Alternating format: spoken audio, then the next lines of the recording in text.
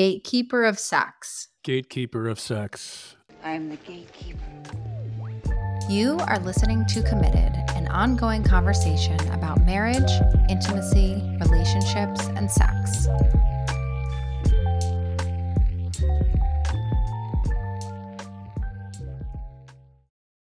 I want to be the gatekeeper of sex. What is the gatekeeper of sex? Just tell me what you mean. I sort of made that phrase up.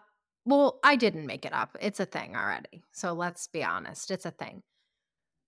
I've heard it.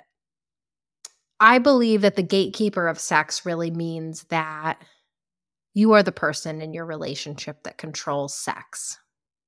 Yeah, so the person who controls the sex in your relationship. And I see lots of clients where they have a mismatched libido.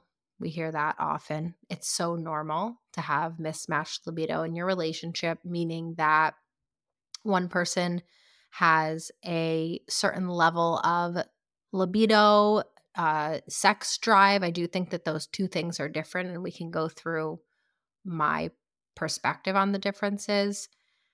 But another way that someone might describe that is, your level of wanting sex and feeling arousal in your body. And oftentimes one person has one level and the other person in the relationship is at a different level. And so it can cause a conflict when the person who wants more sex cannot get that from their partner, which means that that partner who doesn't want it as much is the gatekeeper. But why would you get into a partnership with someone who's not on the same level? Oh, well, that's a great question. I don't think that people do that knowingly. When you're in the I was going to say hormone. When you're in, I don't know. You're in the hormone. You're in the hormone. When you're in the hormones. I've been in that situation, so I can totally relate. But that was like 7 years ago. And ever since then, that's just like a prerequisite for me. It's like I'm super high sex drive. I mean, sex almost every day, basically. Not a hard requirement, but like this is how it's going to be. If you're on board with that, let's do it. And if she's like, once a week is good with me, I'm like, no, that's a hard no. So I think most people don't have these conversations. So I'll throw that out there. Definitely they should. Most people don't. We've talked about this in one of our past episodes or multiple. You should always negotiate what your relationship is going to look like as you're beginning the relationship and deciding whether you are going to go on the journey of attachment with one another. I think it's best to negotiate what you would want in your relationship, which also takes a great level of knowing oneself. And I also don't think that many people go into a relationship completely knowing themselves. Bingo. Especially if you're really young, like you're still figuring out who you are. Also, you might not know you might not think it's okay to have that as a need. Like it might be unacceptable depending upon where you grew up to say like, hey, I have a high sex drive. I want to have a lot of sex. You might not think that's okay. So shame could be a part of it. Like, I'm not even going to bring this up. I think also what I was trying to say before and what came out was hormone, the honeymoon period. The hormone period, the honeymoon period. The hormone period, that could be another name for it. The honeymoon period, you naturally are often having lots of sex. Every time you see each other, you don't live together. You are still discovering, very curious about one another.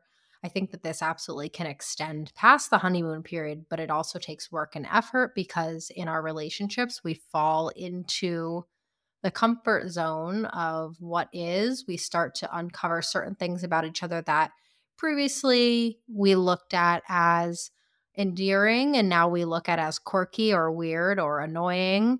And those things are not as attractive anymore.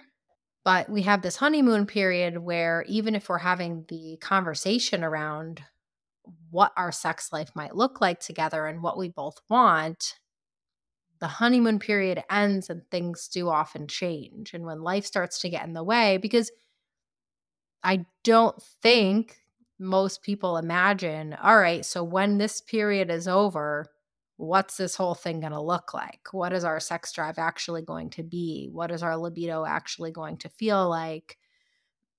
How much conflict are we going to have in this relationship that's going to keep us disconnected from one another, which then gets in the way of how much sex you're going to be having, also how busy your lives are, and just general, disconnection, exhaustion, children. There's so many factors.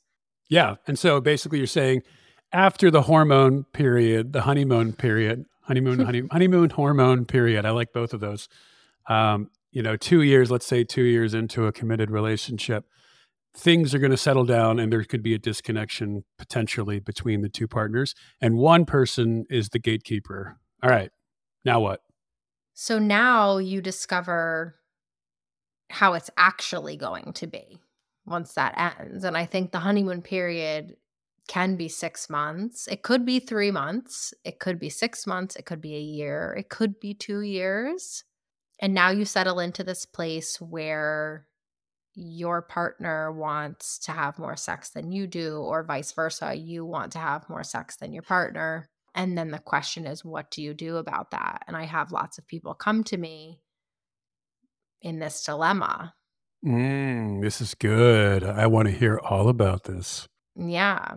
So it's quite a predicament, right? Because I never advise people to cross their own boundary and have sex with their partner when they don't want to.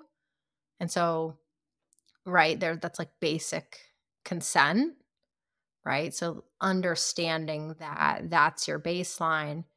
But what do you do when you're stuck in this pickle? Because now you're invested in this relationship with this person, and maybe you got married, maybe you own a home together, maybe you have children, and now you're not getting your needs met, or your partner's not getting their needs met. So the very first thing that you absolutely can do, and this is what a lot of people do, is, I guess there's two parts and pieces to this. One is deal with the disappointment, which is a skill, right? Where your partner doesn't want as much sex as you do. And so you have to sit with the fact that you will supplement your sexual relationship with masturbation. If maybe choose to open your relationship, but I also think that that is a far more complex conversation that should be separate from this. And then, also as a third to deal with, and that's kind of what I want to go into here, is how to discuss with your partner so that you can hopefully get on the same page and work through whatever needs to be worked through, right? Because it's rare that I come across a couple who one person is more invested in the sexual relationship than the other, and that other person has no conflict in the game, meaning the other person doesn't want to have sex often because they have a problem with their partner who wants to have more sex, right? Maybe they're not feeling safe or secure in their relationship. Maybe there's lots of conflicts. Maybe there's lots of complaints. Maybe they're not getting enough emotional connection, and that's why their libido or desire to have sex is lower. So that is something that I work through with couples. And then there's also the piece where, no, I just don't want to have as much sex as you do. And that's really hard. All right. So your options are suck it up and deal with it, cheat on the other person, basically, or communicate with them and see if you can come to some sort of negotiation. Essentially, I mean, I wouldn't say that, and I know you sort of meant this in a joking way, but suck it up and deal with it. Dealing with disappointment is a very real thing, and it's important to be able to do.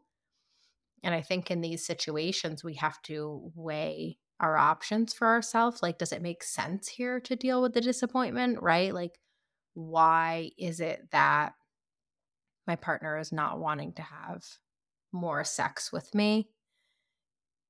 Is it because they've just had this, I don't know, because we just had a baby and for the next 6 months, they're only going to want to have sex once a week? Like, in that circumstance, maybe you do decide, hey, I'm going to deal with this for the next 6 months, even though it's not what I desire. I want more, but, my partner's really tired and I'm going to deal with the disappointment around that, which looks like processing the disappointment and maybe sharing it with yourself, right? Maybe going to see a therapist and processing how that feels and processing what comes up in you when you feel the rejection.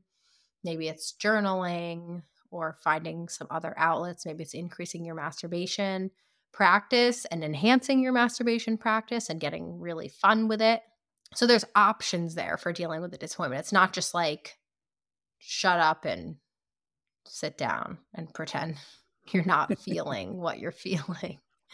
Of course. So, yeah, there's that piece. And then there's, the having a conversation piece, which I always advise people to have a conversation. I think that lots of times those conversations can be quite frustrating because it's not always easy to come to a conclusion together and negotiate and get through to your partner, right? And something that made me want to even record this episode is that I currently, and I'll only speak on my half, right? Because I don't want to share my partner's private information, but for me in my relationship, I am the one with a higher desire and I get so much out of sex. Part of that is my trauma and the way that I connect and attach. But part of that is also may have come from that trauma, but it also is who I am now. And it's something that I just derive so much value in my relationship. And I really don't desire to change that. Like, I don't desire to just deal with my disappointment, that I want more connection in that way. And I want to count on it and I want it to be consistent. I just don't have a desire to have that change for me. Like, I don't know. And maybe I will down the road. Maybe I'll say, it doesn't have to matter as much as it. But I went on to specialize in sex and relationships for a reason. And I got so much positivity out of it that I believe in it and I value it and I get so much out of it. So So what do you do? Because I'm trying to imagine the conversation. Hey, partner, I want more sex. I need that dick. I need that pussy. Why can't we have more of it? Like, what do you recommend? How do you broach the subject? What do you tell your clients? so there's going to be different feedback that I give for each couple, reasonably so, and each person, because I have the very first thing that I'm doing in any interaction with my clients is really understanding them and like together and each partner separately and exhibiting my understanding of what they're going through. Whether that's to the person who does not want any more sex and has reasons for that, you know, usually it's pretty understandable why someone would want or not want something or be struggling with something. Like, I personally find it fairly easy to connect with my clients because they're humans and they make sense. I'm like, okay, yeah, that makes sense. Like, that might not be working for your partnership, but this makes sense to me. I get that Hmm. for you. Right. And I'm never giving specific directive of like, this is what you should be doing. Unless they're asking me, like, what do you want me to do? I'm going to do what you want me to do. And it's not usually in any sort of decision making around like how they should go about their sex life. It's more, I'm working to understand them. So that's the first step. And that's honestly probably 50 to 75% of what I'm doing. Because ultimately, at the end of the day, they are going home and they are making a decision or reevaluating a decision that they've made. I think also we talk about the consequences. So, okay, you're here and your partner's here.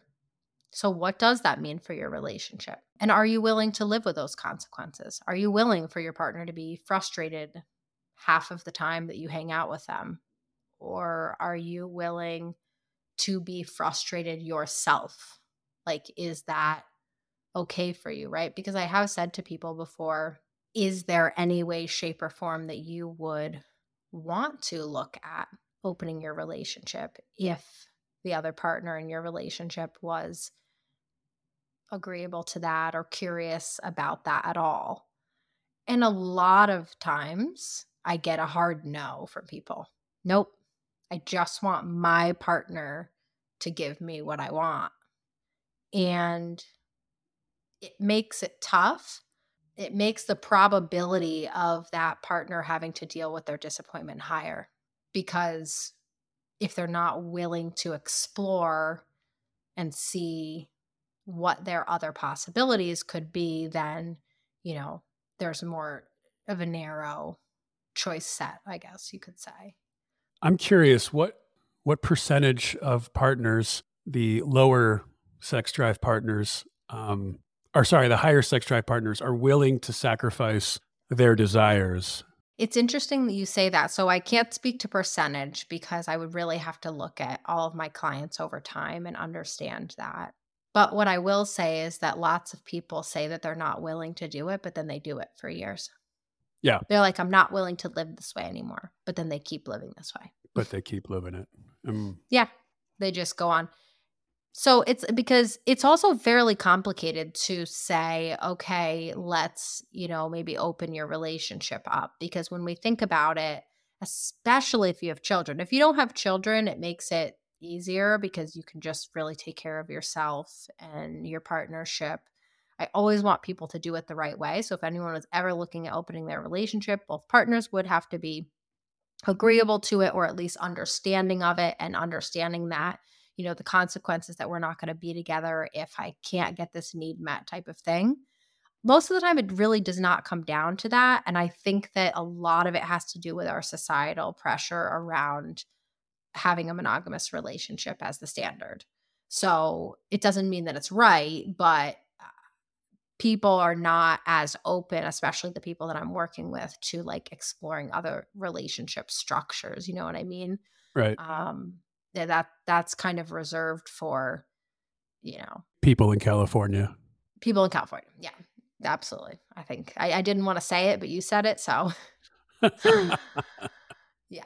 But yeah, people are kind of willing to, live with that. And so when I do ask, is there any opportunity to explore and have a conversation too, right? Just if we have a conversation, it doesn't mean anything. But what I was going to say is I think that it's very challenging to actually do that if you have kids, right? Because your life is set up around work, home life, children.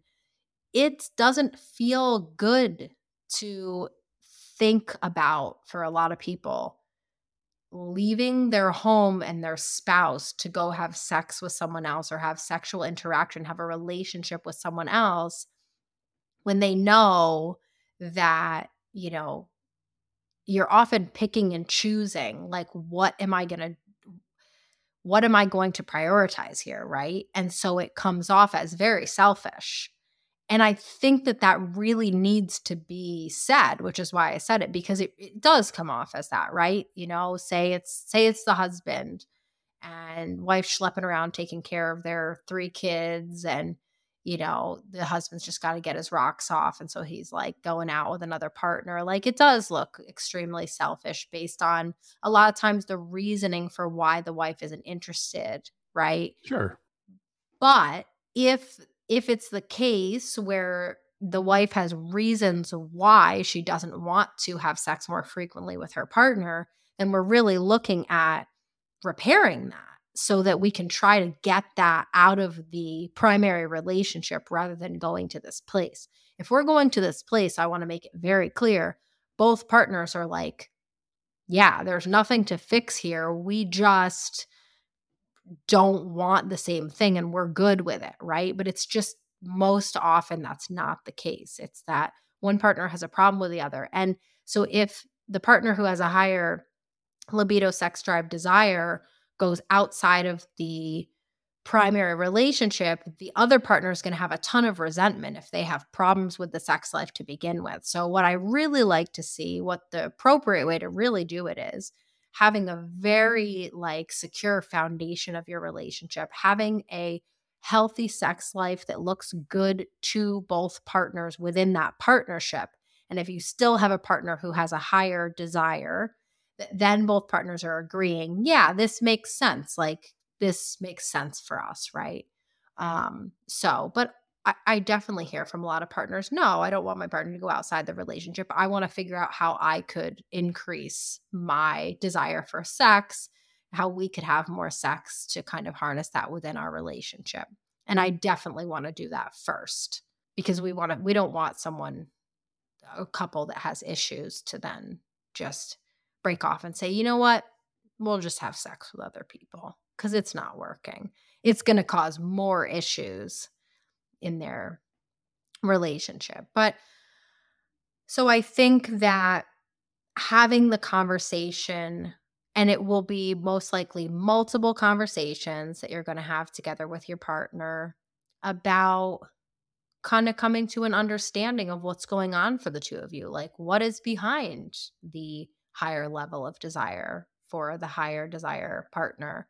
And what is behind the lower level of desire? And how can we figure that out together as a team to, come to a conclusion that feels more comfortable for both of us? Yeah, it makes a lot of sense. Yeah, it just sounds like a lot of these issues could be avoided if this was all negotiated before the partnership began, because like humans are sexual animals. We need water, we need food, we need sex, and if someone's on a mismatch, that's just going to lead to resentment down the road and a lot of infidelity at some point. So, I mean, maybe. So I think that it definitely doesn't always lead to infidelity down the road. Not that infidelity is not common, but I think that, there's more to it. Like there are many partnerships where, yeah, they're just not having a lot of sex and both of them are just like, yeah, we should be having more sex. But I think kind of going back to the origin of the relationship and what I was sharing before, it is really hard to come to those negotiations while you're in the honeymoon period of your relationship. So, like, yes, some of those things are going to stand. I mean, I'm the type of person who came to my relationship and very much from the get go was like, I'm laying it all out on the table. This is what I want. This is what I need. This is where I will go to if I don't get those things. And I will not want to stay in this partnership if I can't get those things. And then I held true. So then today, years later, I'm still in the same spot of like, yep, I still feel the same exact way about the things that I said, right? But I think that that's not the case for a lot of people. yeah. But I also think that most people don't have these conversations. So I urge anyone who's listening to be really thoughtful as much as possible around the partnerships that you're getting into because we can't estimate exactly what's going to happen and what's going to change. People change over time. The things that people want change over time. But I think what you first negotiate, it does like get modified as you grow and figure out, oh, this is actually what this person can reasonably give me. So, and I think also maybe it's hard to believe, like, oh, when I came into my relationship and I'm like, my like base level bare minimum for sex is like every other day. So, like, I want to be having sex 3 to 4 times a week. 5 is great. That's fine for me. I'm certainly tired some nights. But if I don't get that type of connection in my relationship, I'm just a crazy person. Like, I just don't feel good. I feel lonely. And like I said, some of it has to do with my trauma, my attachment trauma. And that's really hard for me. But I think also what I've learned about trauma over time is that, people who experience trauma and maybe this type of trauma and this type of attachment style that I have may not change like a great deal. Like this may persist, and for me, I've kind of come into acceptance of like, this is who I am and what I need. So while a lot of my clients are like smiling or smirking at me, and it's a lot of the husbands when I share like, yeah, I like to have sex every other day. And their wives are sitting there like, oh God. And Oh I'm my like, god. yeah, yep, just It's a love it. horrible response.